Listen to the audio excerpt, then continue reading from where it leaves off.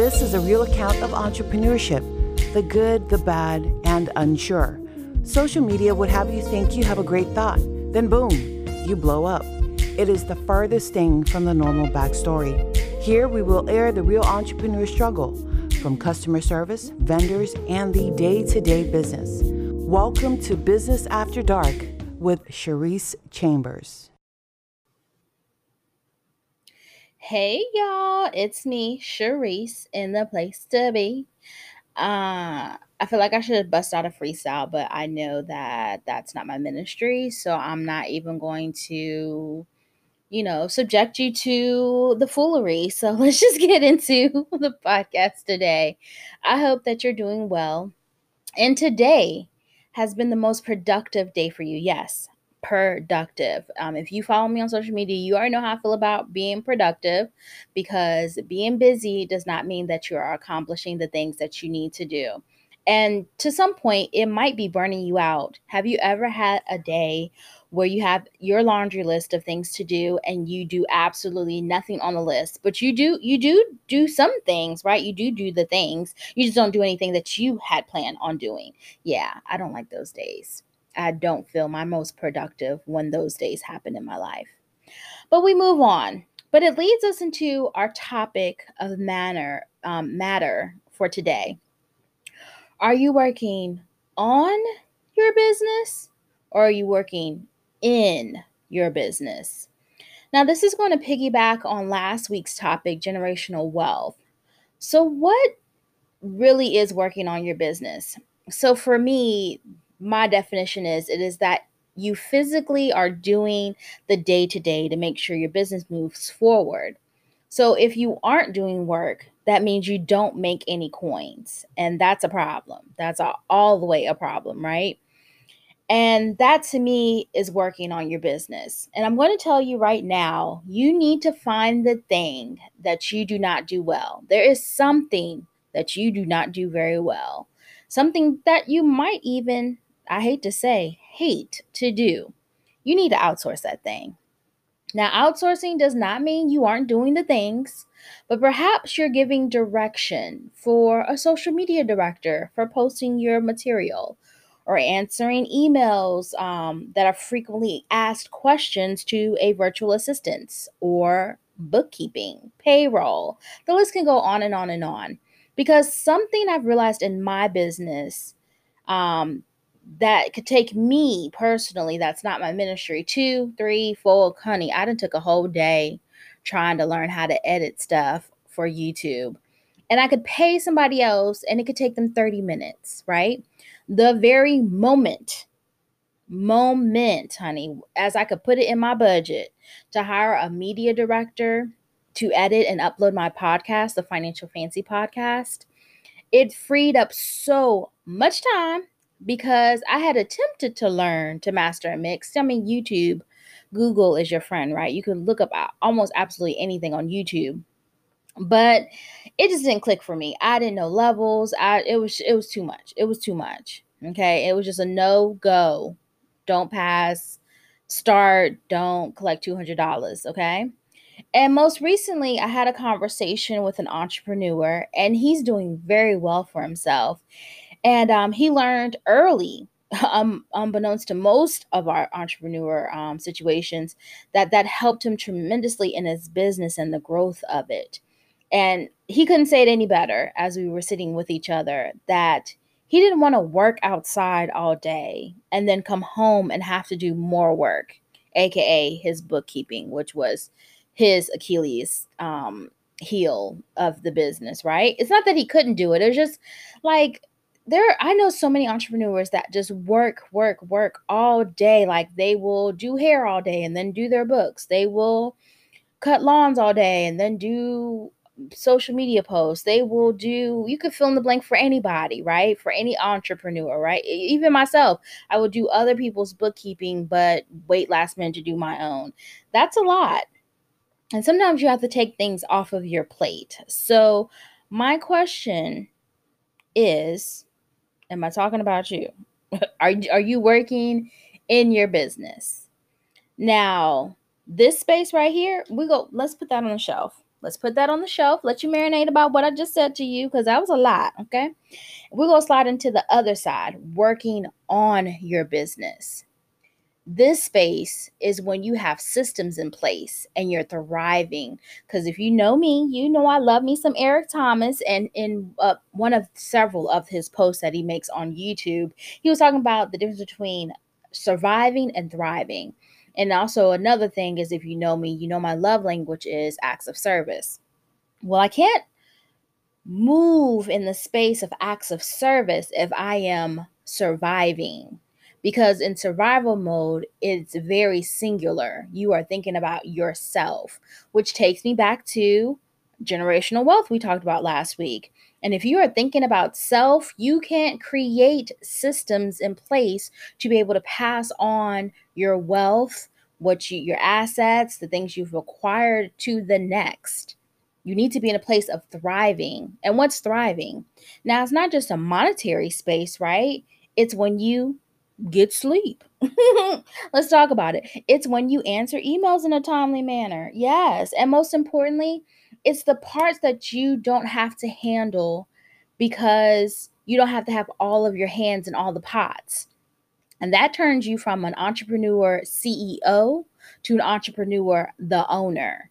And if you don't know the difference between the two, let's reference our friend Google. By definition, a business owner is someone who thrives, profits, or income from the company's operations, whether or not they are participating in its management. Now, a CEO is a paid executive manager who guides the day-to-day activities in the company.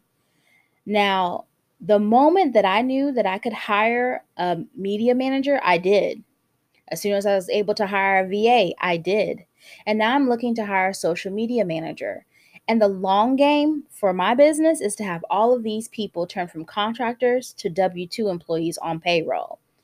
And the great thing about making them employees is that they're thriving in their gifts that they were already assisting with. They already found their sweet spot. If you've ever worked a 9 to 5, I've always, even in an observation in middle management, when you can find someone who does something well and they enjoy it, they do it so effortlessly. Like you could give them any task. I noticed that I liked numbers very early on, and because of that, I was able to balance sheets and profit and loss sheets and put in data very quickly. I worked very well in atmospheres that cater to that skill set for me. But if you gave me something like calling people for collections, that task might take me all day. Okay. There's different spaces for finances, of course. But if you could find someone who is, navigating and moving in their gifts, then you can make a dynamic team that, honey, it'll make your business just be A1. That's all I'm going to say.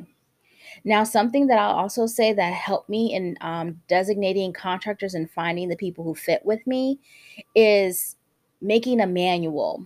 And it's very much like hiring someone, right? The manual tells them how I post my things on social media, how I like my things to look, how my business colors, my brand colors, and all the things, right?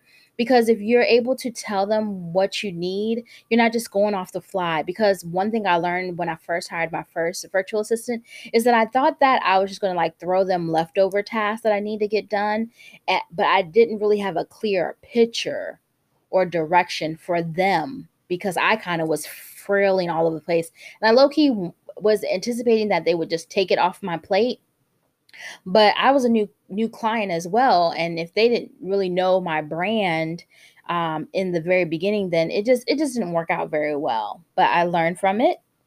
We reassessed. We moved forward. Okay, and I can tell you now too. I know you don't want to hear this. um, if you don't have your budget, that's also another key component here. You need to know that you can afford these people, because a lot of times I see people where they're in the space where they're needing to grow, but they haven't assessed if they can afford that growth. And sometimes it can be detrimental to their business because they grow too fast. So make sure you check those numbers. I will drill that into you until the day I die. Make sure you know your numbers. All right. And then the best part about this is that it's going to make room for your own gifts because you got other people doing things that just don't come natural to you, not your ministry, that somebody else can do in 30 minutes that takes you a whole day to do. And that's going to be a hefty return on your investment, investing in someone else so that they could help you in your own business. That's a win-win for me. I mean, at the end of the day. So I usually don't end the podcast with homework, but I think it's necessary for us right now. So I'm gonna leave you with a couple of questions, and I would love to hear your feedback, either on my Instagram post where I'm gonna share about posting this podcast, or you can DM me, or you can put it. I believe you can make comments on the podcast as well, wherever you are at. So, the first question is, where are you in business at this very moment? Where are you? Second question, where do you want to go? Where do you want to go? The third, and actually, what does that look like? And lastly, what are the necessary steps to get there? Because again, if you watch me, you know how I feel about writing stuff down. And I think that we think so big scale, that we don't take the necessary execution of it all by writing it down and taking the steps to get it done. It might seem like a lot, but if you write it down and then you start looking over like, oh, okay, I gotta do all of this. Sometimes you might be like, matter of fact, I don't even want to do that no more. See, when you have a clear picture and a clear direction and clear instructions, then it makes the journey easier, right? It's easier to make your no's and yeses in business. Like, do you want to navigate in this way? And sometimes, actually, low key, I feel like once you have this conversation with yourself, you might figure out you don't want to be an entrepreneur anymore. Because we've talked in the first episode that I believe that most entrepreneurs are entrepreneurs on accident. They didn't mean to stumble into this. I'll tell you, I kind of stumbled into it because I was only doing taxes part-time and I was working a 9 to 5, and I was okay with that. I really stumbled into the bookkeeping because I saw a need, and then I realized I could do it full time and give up my 9 to 5. So low key, I became an accidental entrepreneur. Now, I believe that if you can make the most of this, because you can, well, let's back up a little bit. All right. Once you have these steps, the reality of the situation is that most entrepreneur businesses will fail because of poor execution. And I truly believe a lane can be made for most, but because of burnout, inconsistency, poor management business, you'll never get to the thriving part of your entrepreneur story. Okay? The the work on your business part, clean that up. We already talked about it. I said what I said in my Nene Leaks voice. Right? I mean, we all are striving to be better, but I think in order to be better, you have to identify the places where you need help at, aka where you're weak at. I know we don't want to hear that, but that is what it is. So we've come to the end of the podcast. I feel like this was like a little deeper, but it was something that needed to be said. And I'm glad I said it. I'm glad we're here to help each other. I want to thank you so much for tuning into Business After Dark podcast with me, Sharice. And remember 2 things. I'm rooting for your win, and I want you to have a great day on purpose. All the helpful tools, tips will be in the show links. And until next time, I'll holla.